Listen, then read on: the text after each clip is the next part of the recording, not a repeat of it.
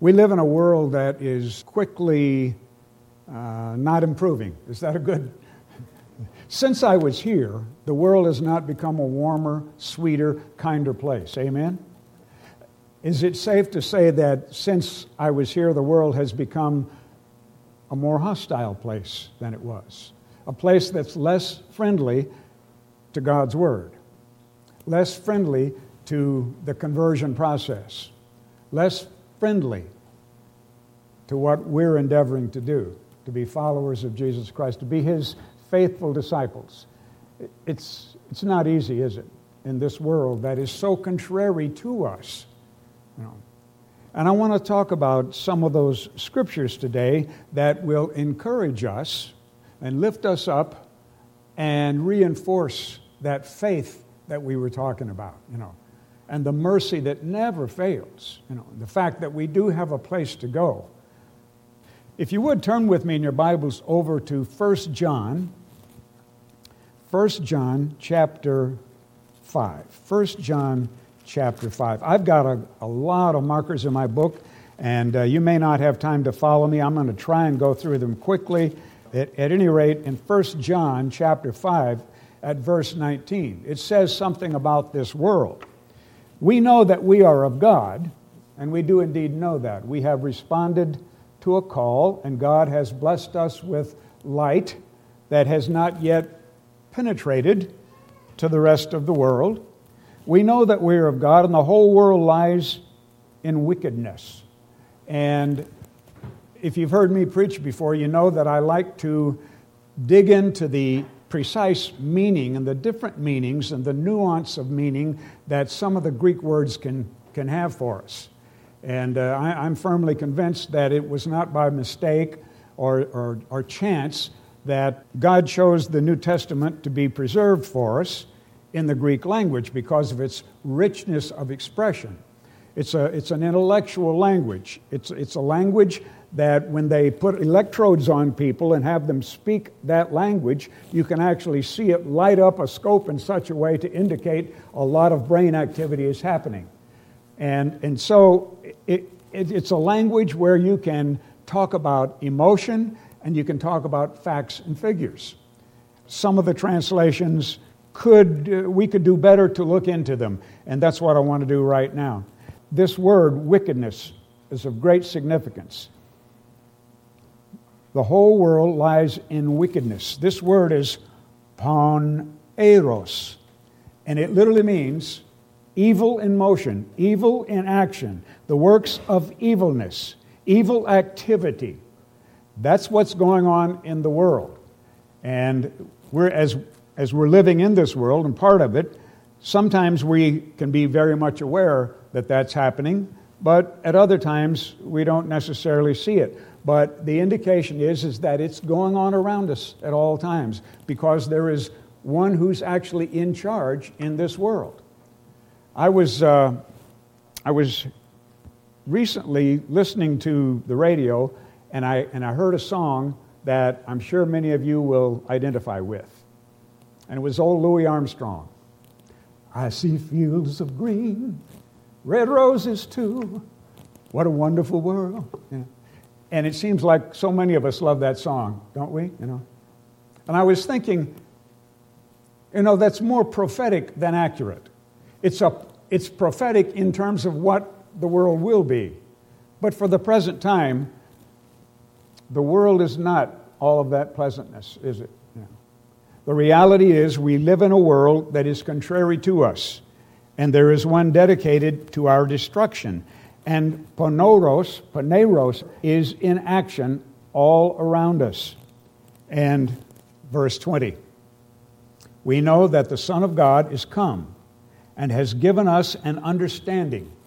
The mysterion of God, the mystery of God has been opened up to us in many ways, that we may know Him that is true, and we are in Him that is true, even in His Son, Jesus Christ, and this is the true God and eternal life. So, brethren, that is a very encouraging thing. Jesus Christ has made us aware of certain things. And we're seeing and experiencing certain sociological and political and other things going on that trouble us. Is that a fair statement? Do we see in the news every day things that some of us, longtime members of the church, we see events happening in the news, reported to us in the news, and you tell me if I'm right. Doesn't it take your mind to certain prophetic scriptures and certain things that have been preached to us over the years? And isn't it true that we're starting to see a scenario that puts us in mind of certain prophetic scenarios in God's Word? It does indeed. And it seems like it's happening more and more every day. Yeah. And in this country, would I find agreement in this audience that there is currently a cultural civil war going on in this country? A civil war is going on in this country for the soul of this country, for the very life of this country. And at times it certainly looks like the forces of evil are winning in that cultural battle.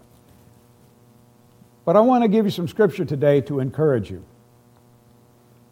Turn with me, and you would if you're in your Bibles, over to 2 Timothy, the book of 2 Timothy.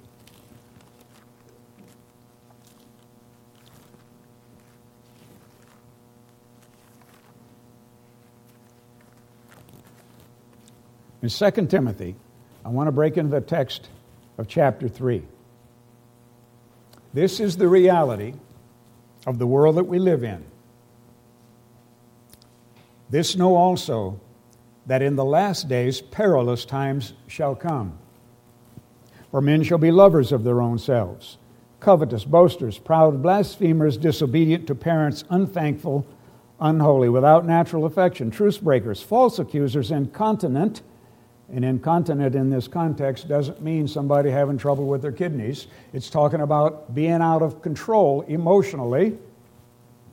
Fierce, despisers of those that are good, traitors, heady, high-minded, lovers of pleasures more than lovers of God, having a form of godliness, but denying the power thereof. From such turn away. And we see this having a form of godliness oftentimes paraded before us in the speeches of politicians when they will choose to take a scripture out of context for whatever purpose.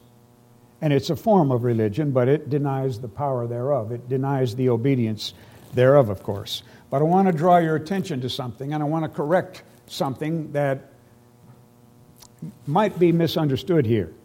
This is not telling us to turn away from people like this. All the examples in the Bible are contrary to that concept. We live in the world. That's just the fact. And we have to interact with people in this world. Every day we interact with people who are not part of our fellowship. Every day we have opportunities to be light and to be salt. And every day we have opportunities to influence people. This is not telling us to turn away from individuals like this.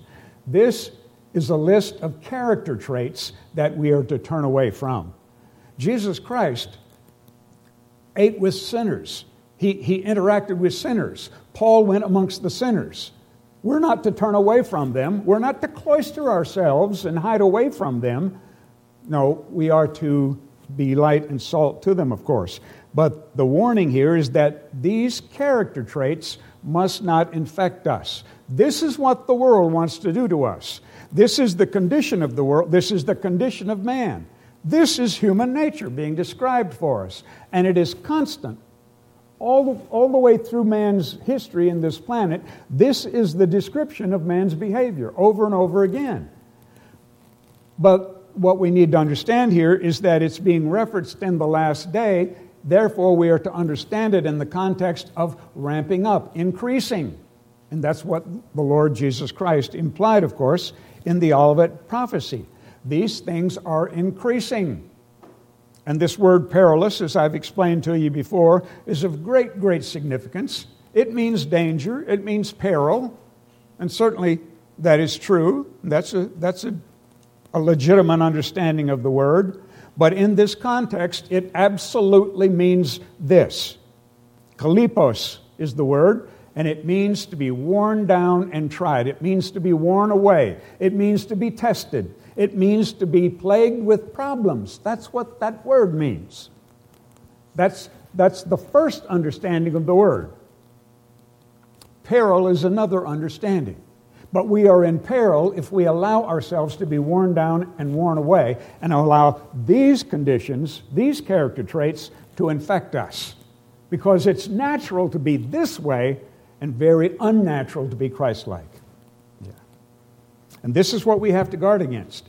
Because this will automatically happen if you're not pursuing Jesus Christ.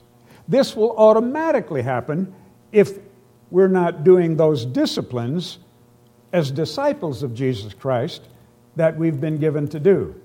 Because Satan, the devil, doesn't sleep. He doesn't need rest. And he knows your intimate secrets.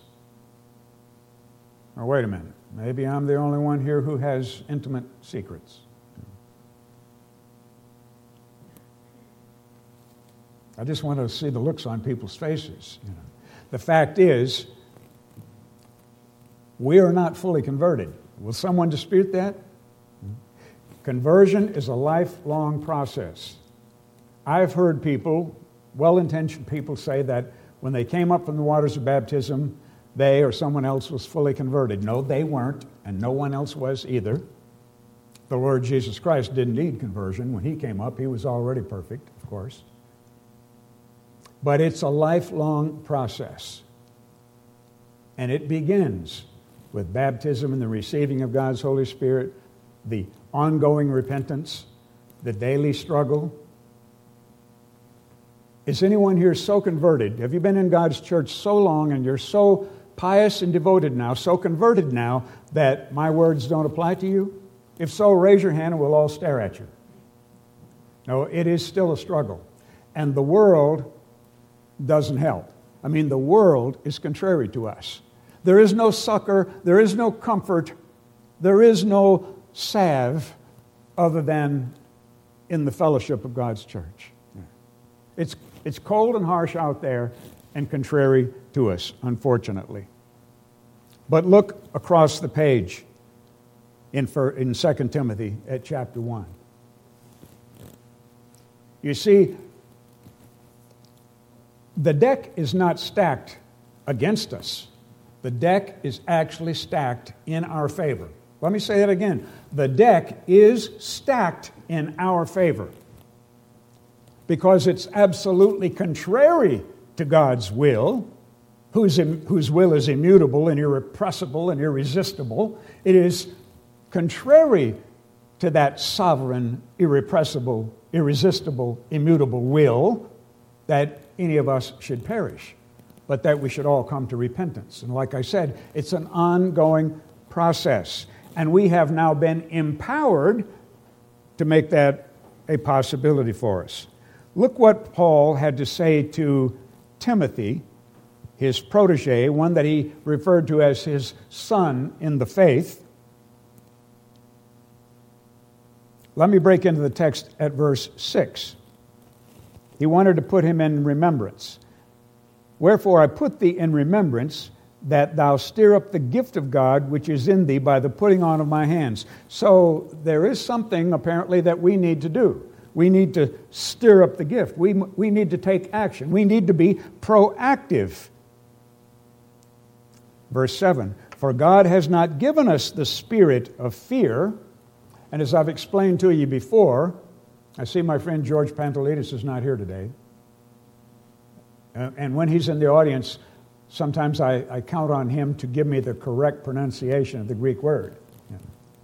But it was George who helped me to understand this about the Greek language, which I've been studying for 40 years and still can't speak a word of it. But I can do the research. The Greek language has the ability to say something one way, and if it's written a certain way, if the grammar happens to be a certain way with certain punctuation, then you can understand it in the opposite context as well. In other words, since we haven't been given the spirit of fear, we are to understand and conclude that we have been given a spirit of courage. Do you follow me? We have a spirit of courage. God doesn't like for us to be fearful. Courage comes from God. It's a God quality. We don't conjure that up out of ourselves. Courage is a God quality. We have not been given a spirit of fear, but of courage, as it were, in our understanding, but of power and of love and a sound mind. And the word power here is dunamis. A very, very important understanding is attached to that concept of dunamis. Dunamis is the dynamic power that we receive with the indwelling of God's Holy Spirit. And it engenders the new creature in Christ. It begins a process that will have a conclusion when we meet Jesus Christ in the air.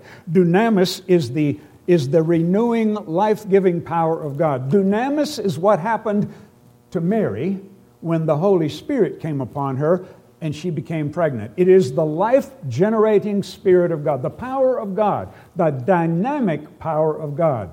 The word dunamis has that root word for dynamo and for dynamite, the dynamic power of God. It has happened to us. We have received an earnest of it, a down payment of it, which can increase, of course. And that has changed us. Because we have received that, something has started in us. You can never be the same again. Something has begun that must and will have a conclusion. I'm not the same anymore. You're not the same anymore. Will you raise your hand with me today and attest to the fact that Jesus Christ and God your Father have changed you? Something has happened in your life, and the indwelling of God's Spirit and your attempt to be obedient to His Word is having an effect upon you. And you're not the same anymore. And you know things now that you didn't know before. Things that you couldn't have known without God's interaction with you. Something has happened to you. We're new creatures in Christ. Yes. Being converted, becoming more and more Christ-like. Just let me interrupt myself long enough to talk about what conversion really is. God doesn't overrule our autonomy. We are free moral agents, and we always shall be. God doesn't want computers. He doesn't want robots. He doesn't want them now, and He never shall. He wants us to be free-thinking individuals. He wants His children to have the freedom to think and interact with Him as a child. And that will be true out into eternity. And it will be precious to God and precious to us.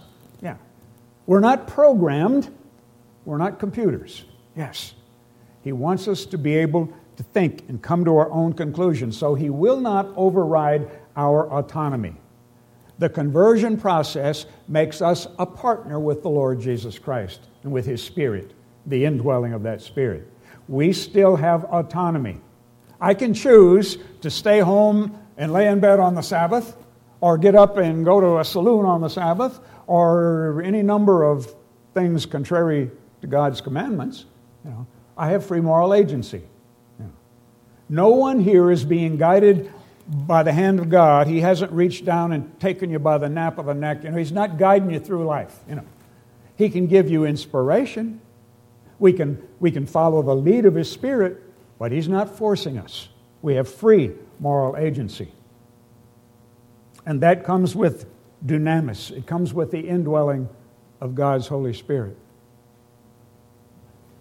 Let me include something else in that gift of God's Holy Spirit that I want to share with you. Turn with me in your Bibles, briefly, hold your place here, and turn with me in your Bibles over to John's Gospel.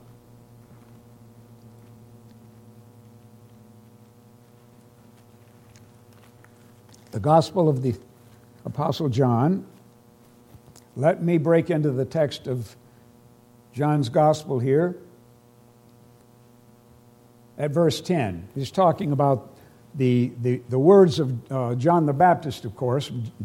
John the Apostle is quoting them here, talking about the fact that Christ was in the world was made by Him, and the world knew Him not. And I submit to you, brethren, that the world still does not know Him. We know Him because of divine fiat from God, because God has made it possible for us to know Him. Verse 10, He was in the world was made by Him, the world knew Him not. He came unto His own, and His own received Him not. But as many as received him, to them gave he power to become the sons of God, even to them that believe on his name. I want to talk about the word received. The Greek word is lambano. And again, the understanding is very, very significant. It means to receive, but it literally means to reach out and take hold. It literally means to grasp and pull to you. It actually means to take, to receive in the context of taking something, latching onto something. We've been called to embrace our God. We've been called to latch on to him, which is one of the reasons why we are now spiritual Israelites. You'll recall the story that there was a man who wrestled in the dirt all night with Jacob. And as we read through the story, we discovered that it was indeed the eternal. It was God. It was Jesus Christ in humanoid form. And he got down in the dirt and he wrestled with Jacob.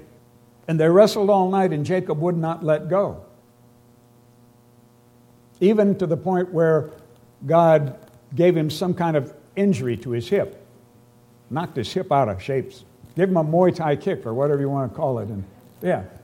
But he still wouldn't let go. He was tenacious. He absolutely would not let go. And God could have overpowered him supernaturally, but he didn't. He was forcing to see what Jacob would do. Jacob wouldn't let go. He says, I will not. You must give me the blessing. I won't let go. And God said, what's your name? Think you already knew? And he said, my name is Jacob. He says, well, not anymore. He said, because of your tenacity, because you would not let go, because you demand the blessing and you will not let go, your name will now be Israel. And all of those Hebrew letters that make up the word Israel literally translates as, you are now a prince in the esteem of God because you prevail with God and man. Literally means that. That's what the word means. And that's what he did that night. He lambano. He wouldn't let go. And that's what we're being told here to do. And just as an aside here, immigration, lawful immigration, boy, that has things connected to it when you say lawful immigration, doesn't it? If you're reading between the lines, you're probably reading correctly what I'm thinking. Yeah. But lawful immigration was a way of life in ancient Israel, based upon lambano. Anyone of any race, of any ethnicity, of any background whatsoever could come in and join the congregation of Israel and receive all the rights and ranks and honors and duties and privileges of being an Israelite and be called an Israelite and indeed be an Israelite if they would lambano the God of Israel. If they would embrace the God of Israel, by God's definition, they were an Israelite. Are you following me? And so too are we in that context, brethren. And that's what he expects of us. But now I want to draw your attention to this other word. If we do indeed receive him, he gives us power to become the sons of God. And the word power here is not dunamis.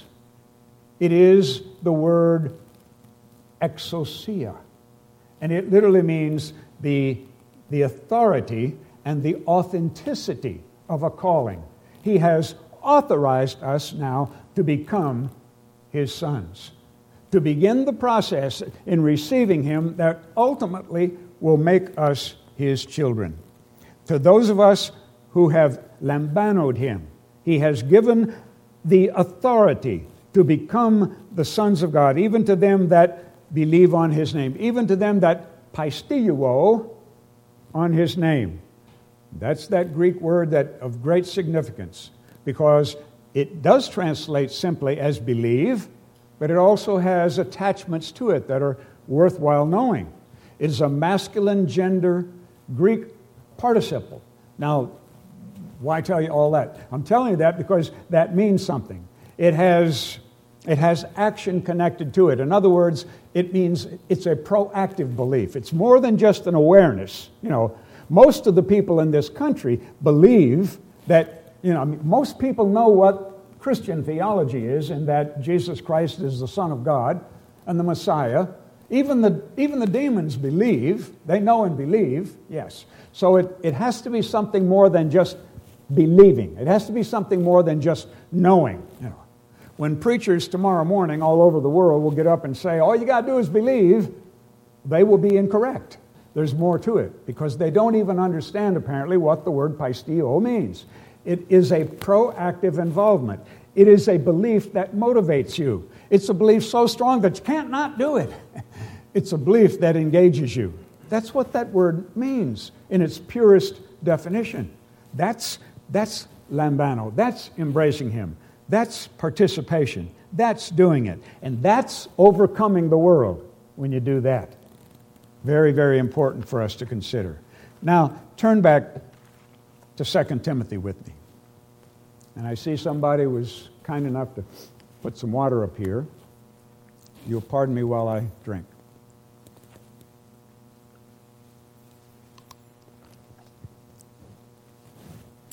Still having trouble with my voice, but the water helps. Going back to what Paul had to say to Timothy. God has not given us a spirit of fear, one of courage and our understanding, but of power, dynamic power, the dynamic, life-engendering, and daily renewing power, and of love, agape.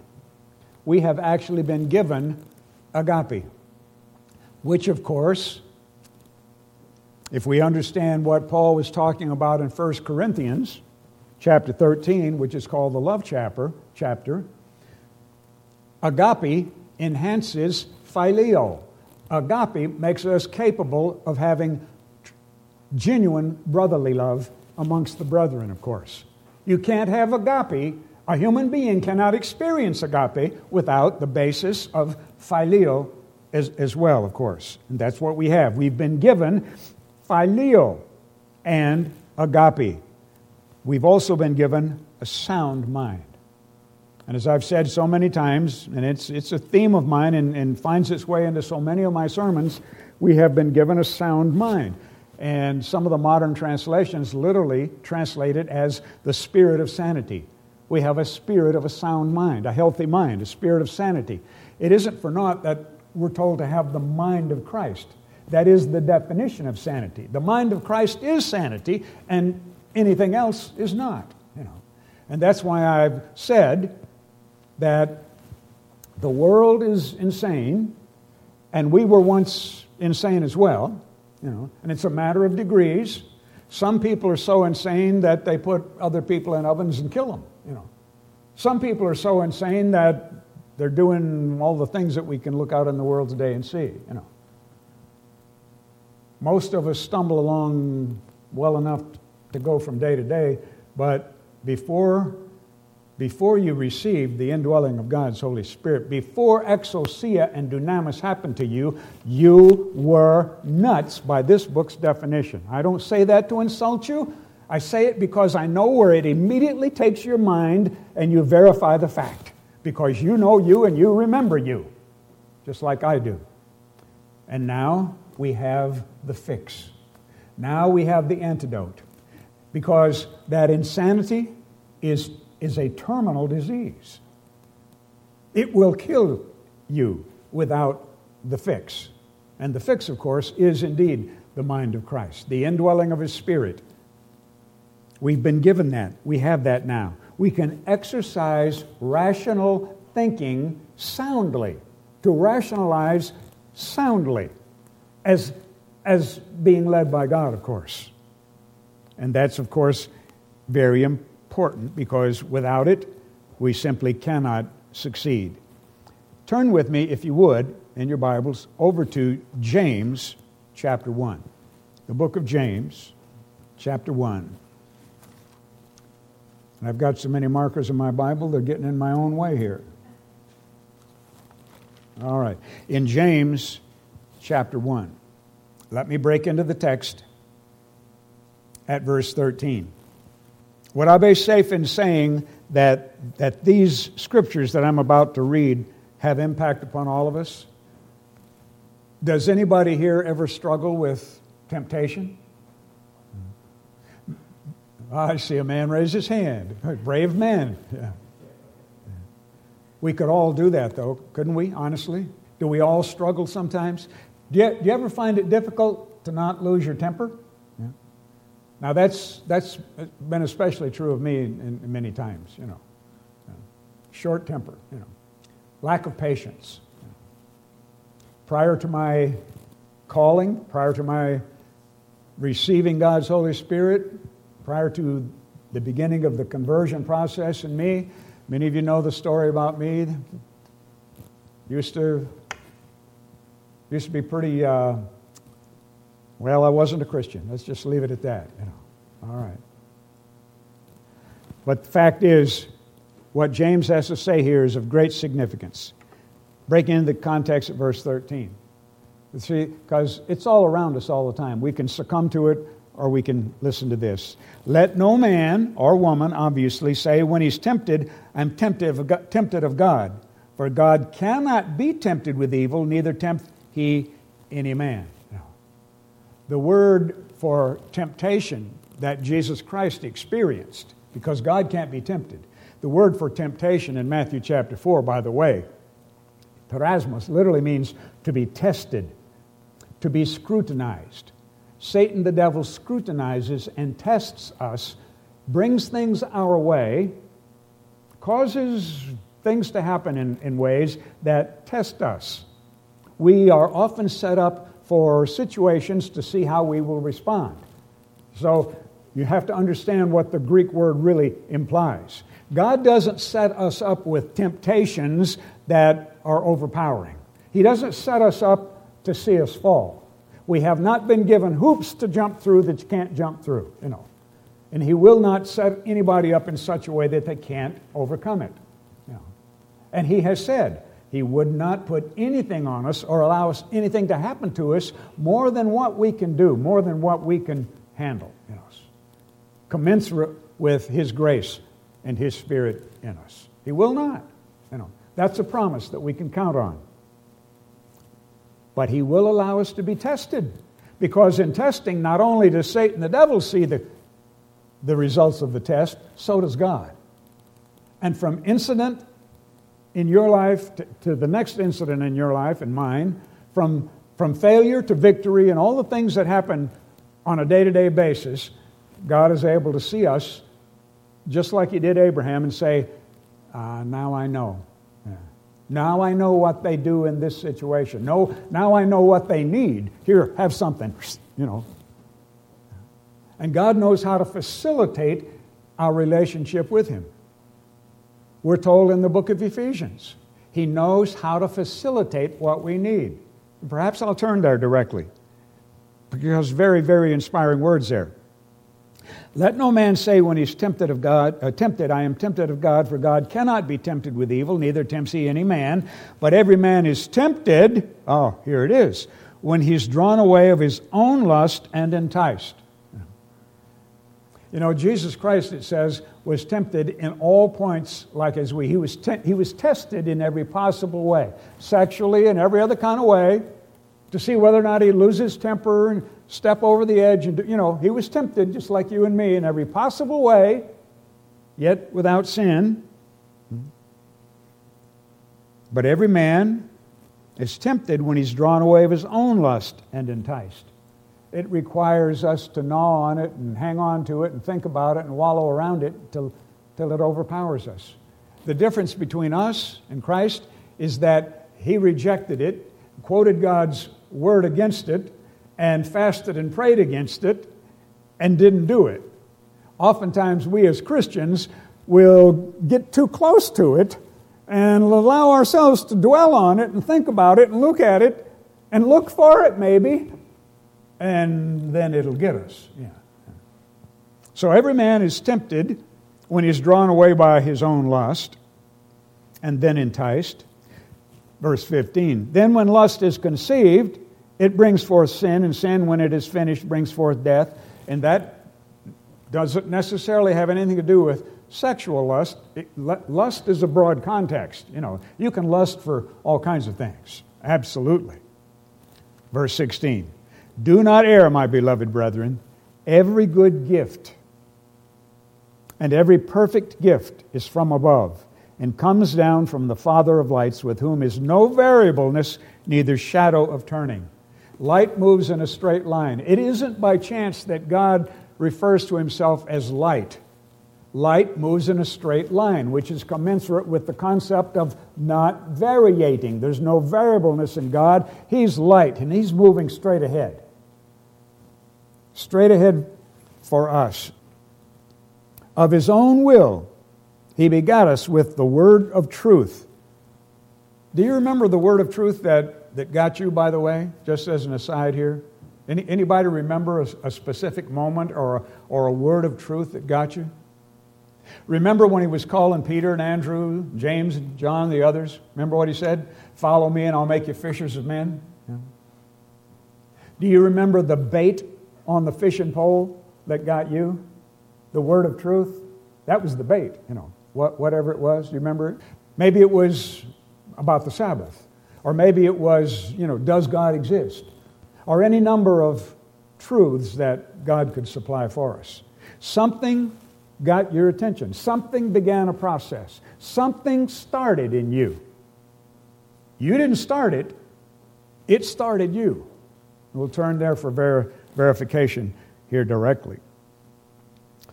Of his own will he begot us with the word of truth, that we should be a kind of first fruits. Some of the first fruits. The word here, tis, I don't know how to pronounce it.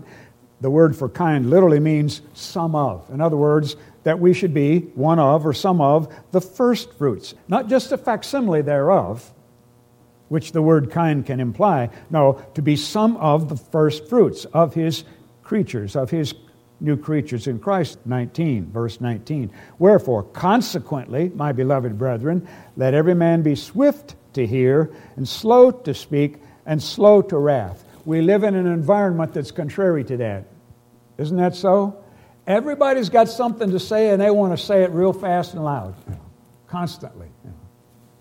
They're not slow to hear, but boy, people are slow or quick to speak. For the wrath of man works not the righteousness of God. Wherefore, consequently, lay apart. In other words, exercise your free moral agency. Make a choice. Lay apart all filthiness and superfluity and naughtiness, and receive with meekness the engrafted word which is able to save your soul. The word filthiness is hruparia, and it means to make or do that which is dirty or unclean or dishonorable. And the word superfluity is perisos, and it literally means an abundance of depravity or malicious thinking, which is kakia in its precise definition. So we are to receive with meekness the engrafted word, which is able to save our souls. Verse 22. Like I said, belief includes the concept of being proactive, of being engaged, of being involved, of doing something. But be ye doers of the word, and not hearers only, deceiving your own selves. The word has taught us something. The word has engaged us. The word has prescribed for us a behavior. Did you know that behavior can affect the way that you think? By going through rote behavior, even when you don't believe in something, by simply going through a discipline over and over again, it will actually affect your thought process. That's why we've been given certain things to walk in, certain good works to walk in, certain prescribed disciplines, because they will actually change the way that you think, just simply doing them. And an example of that, maybe some of you have experienced it, is when you're praying for someone who has done you wrong, someone that you've got a grudge against, and you're being obedient to the word, but boy, you don't feel it. Have you ever prayed for somebody like that? Has somebody ever egregiously hurt you and done you wrong, and you prayed for them? I find it difficult to believe that any adult in this room has not had an experience like that, where someone has really hammered you and done you wrong in some way. Yeah? Amen? Yeah. Have you prayed for them? I remember praying for someone like that because I was aware that the discipline is important. To do what we're supposed to do even when it's not there. Some people have characterized it as faking it till you make it. You know, I don't have an issue with that concept. As long as we're doing it, it will have an impact upon us. I prayed for that individual, almost gritting my teeth as I did it. You know, there was no emotion in that prayer, but I remember thinking, Father, your word tells me to pray for my enemies. Pray for those who have harmed me. And you know how I feel about them, but I'm asking you to bless them. I'm asking you to forgive them, you know. And I kept doing that, simply out of faith in the discipline, and because God's word said to do it. And one day I was praying, and I discovered that as I was praying for this individual, I actually had tears in my eyes. And the emotion was real. And I was sincere when I was asking God to bless them and forgive them and to watch over them. Why? That was an epiphany. In other words, I've been converted on this. Yes, my thinking has changed because I followed the discipline, because I did it. Rote behavior can change the way that you think. It's really a fundamental premise that God's Word gives us. Behave a certain way over and over again, and it will be the new habit and replace the old habitual way of thinking. We are meatheads. We are animal in that respect. And habits can be changed. It's called the renewing of the mind. We'll get to that as well.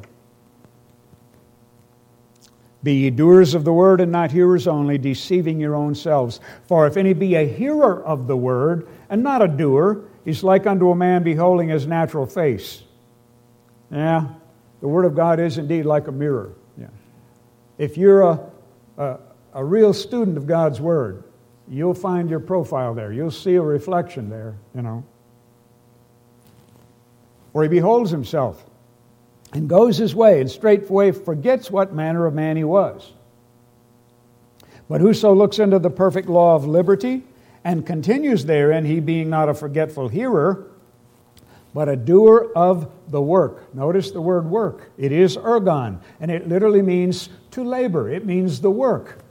Oh, wait a minute. You mean there's work involved? There's something required of us more than just believing? Yes, we have to do the word, which is also work. This man shall be blessed in his deed.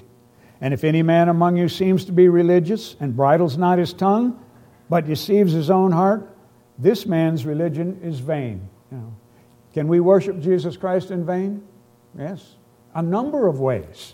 Not just by adhering to man's traditions, but there are almost any number of ways that we can be guilty of that.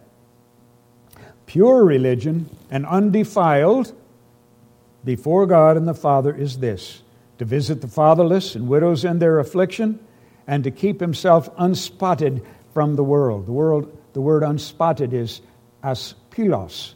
It means unaffected, uncontaminated, to keep yourself uncontaminated from the world. So, brethren, it is of critical importance that we apply ourselves and make that effort. Turn with me over to Ephesians, the book of Ephesians.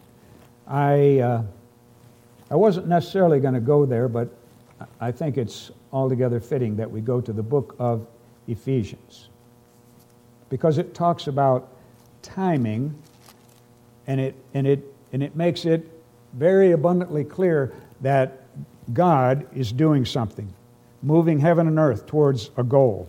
Here in the book of Ephesians, before time began, God had a vision and a plan. Before time began, you mean to say time had a beginning? Time is not eternal? No, time is not eternal. Time is not constant in eternity. Time is something, as strange as it sounds to our ears, time had a beginning, has a current duration, and according to God's Word, will have an end. And what God's got in mind beyond time, well, I don't know. He doesn't give us a whole lot about that. We can only speculate.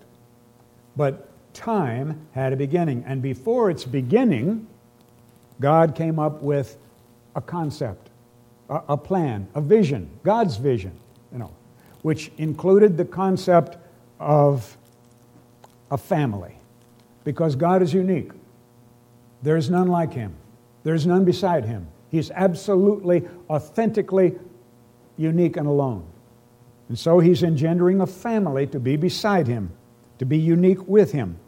Here in Ephesians, verse 3, "Blessed be the God and Father of our Lord Jesus Christ, who has blessed us with all spiritual blessings in our heavenly Lord in Christ, accordingly as He has chosen us in Him before the foundation of the world." And the word world here is indeed aionios, meaning before time. "That we should be holy without blame before Him in love, having predestinated us," preordained, pre-thought, pre-planned, pre-willed, predestinated us unto the adoption of children by Jesus Christ to Himself according to the good pleasure of His will.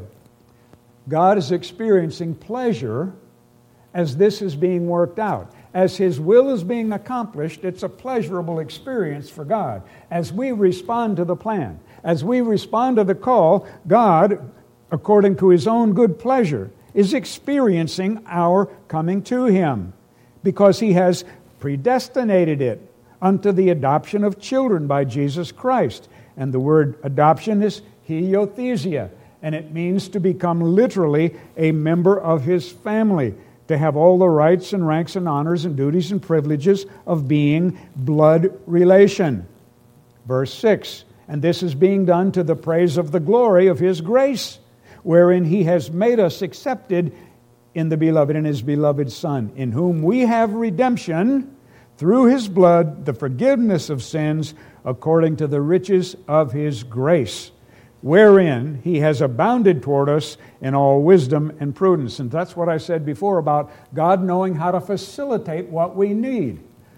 God is able to look and see as we succeed or as we fail, and then with all prudence and wisdom respond accordingly, because He is indeed the author, captain, and finisher of our faith. "He has made known unto us the mystery of His will, according to His good pleasure, which He has purposed in Himself, that in the dispensation of the fullness of time," there it is, time is ticking along. God has metered out time. In the dispensation of time, in the fullness of time, when it is time, when it is the right time. And we can correlate this with Galatians chapter 4 and verse 4. In the fullness of time, let me turn over there. When the fullness of time was come. See, God is on a mission. God has a plan, and time is attached to it. We worship according to time. We worship on the seventh day. We worship according to 7 annual holy days. God has blocked out moments of time. Certain things have happened in that blockage of time that He has blocked out. He calls them the Moedim of God, the Moads of God, the appointed events at appointed times for God. And when it was the right time, in the fullness of time, when it was the right time, when societal evolution had reached a certain point, and the Hebrew Scriptures had been written and coalesced, when it was the right, precise time, God sent His Son to redeem them that were under the law, that we might receive the hiothesia, the adoption, the joining of conjoining of spirit to be His sons. And because we are His sons, God has sent forth the Spirit of His Son into our hearts, crying, Abba, Father. Wherefore, consequently, we're no more servants, but sons. And if a son, then an heir of God through Jesus Christ. So now, brethren, if you would, turn with me in your Bibles over to 1 John. And I see that I'm running out of time. In the book of 1 John.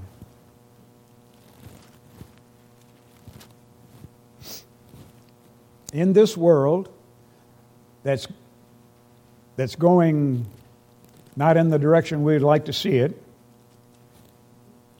we will have tribulation. As a matter of fact, Paul tells Timothy that all who will live a godly life in Jesus Christ will suffer persecution, will suffer all kinds of problems. I submit to you that every generation of Christians has suffered them. And we are now a unique generation who are suffering those things that are unique to our day and age. I want to break into the text here. For me, there's probably nothing more inspiring than this. That which was from the beginning, which we have heard, which we have seen with our eyes, which we've looked upon and our hands have handled, the word of life. And John, of course, was the very last one to be able to make that authentic statement, that true statement. For the life was manifested, and we've seen it, and bear witness and show unto you that eternal life which was with the Father was manifested unto us. That which we have seen and have heard declare unto you, that you also may have fellowship with us. And truly our fellowship is with the Father and with His Son, Jesus Christ. We all are participants in that. We are indeed one bread. And these things write we unto you, that your joy may be full. If you don't understand that salvation is a very tough thing, and that the cord between you and God, the Holy Spirit, between you and God and the Lord Jesus Christ, is very strong. There's nothing weak about it. He does not easily quit. In fact, there's no quit in Him. Salvation is a tough thing. He has started something that He looks forward to for a conclusion. He doesn't quickly and easily give that up. God is determined, and He has called us to succeed. These things write we unto you, that your joy may be full. This then is the message which we have heard of Him and declare unto you, that God is light, and in Him is no darkness at all. If we say that we have fellowship with Him and walk in darkness, we lie and do not the truth. But if we walk in the light, as He is in the light, we have fellowship one with another, and the blood of Jesus Christ His Son cleanses us from all sin. What are we being told here in other words? Blessed is the man or the woman to whom God does not impute iniquity. That's a very important concept for us to understand, and if you don't understand it, you can never truly experience the joy of salvation. Because the right title for us is sinners saved by the grace of God, is it not? Does that not currently apply to you? I'm glad no one's going to dispute me, because I'd call you a liar, we'd have an ugly moment right here. The best among us still miss the mark, still fail from time to time. When we meet Christ in the air, He'll be the only one who's perfect, and our perfection will come in that meeting. But this is very important for us to walk in the light. If we say that we have no sin, we deceive ourselves, and the truth is not in us. This was written to the church, to Christians, to people in whom God's Spirit was dwelling. If we confess our sins, anybody here ever confess their sins? I confess mine every day. Because by thought, word, or deed, we miss the mark, don't we? The old saying, confession is good for the soul. If we confess our sins, He's faithful and just to forgive us our sins. He's faithful. And to cleanse us from all unrighteousness. If we say that we have not sinned, we make Him a liar, and His word is not in us. And now I want to close, but I want to go to John chapter 6. All right. John 6:44 tells us that God our Father has specifically looked at us. Specificity is implied. And if you don't understand that, that means that God specifically, at some point, you were the focus of God's attention in ways necessary for Him to interact with you. No one can come unless the Father which has sent me draw him, and I will raise him up at the last day. I want to emphasize this, brethren, because it's powerful and it's a confidence builder. God has ordained this. God has set something in motion. He has called us. He has helkuo. It literally means to pull. It means to drag. It means to pull someone. And He's pulling us to Jesus Christ. Verse 65. Therefore, the Lord Jesus said unto us, that no man can come unto me except it were given unto him of my Father. And the word given here is didomi, and it literally means to give, to grant, to deliver, to bestow, to show someone mercy, to give, to grant, to show. So in other words, God the Father has started something in us. He has drawn us to Jesus Christ in ways that we could not have had otherwise, and now He has given us into the keeping of Jesus Christ. So, brethren, I want you to be encouraged today. In spite of the fact that the world, this cockeyed world is going crazy and getting crazier all the time, no matter what comes down the pike, no matter what happens to us, our God sees us as winners. Our God sees us as victorious. He did not call us to lose us. And He's in your corner. The deck is stacked in your favor. But you got to follow those disciplines. God be with you.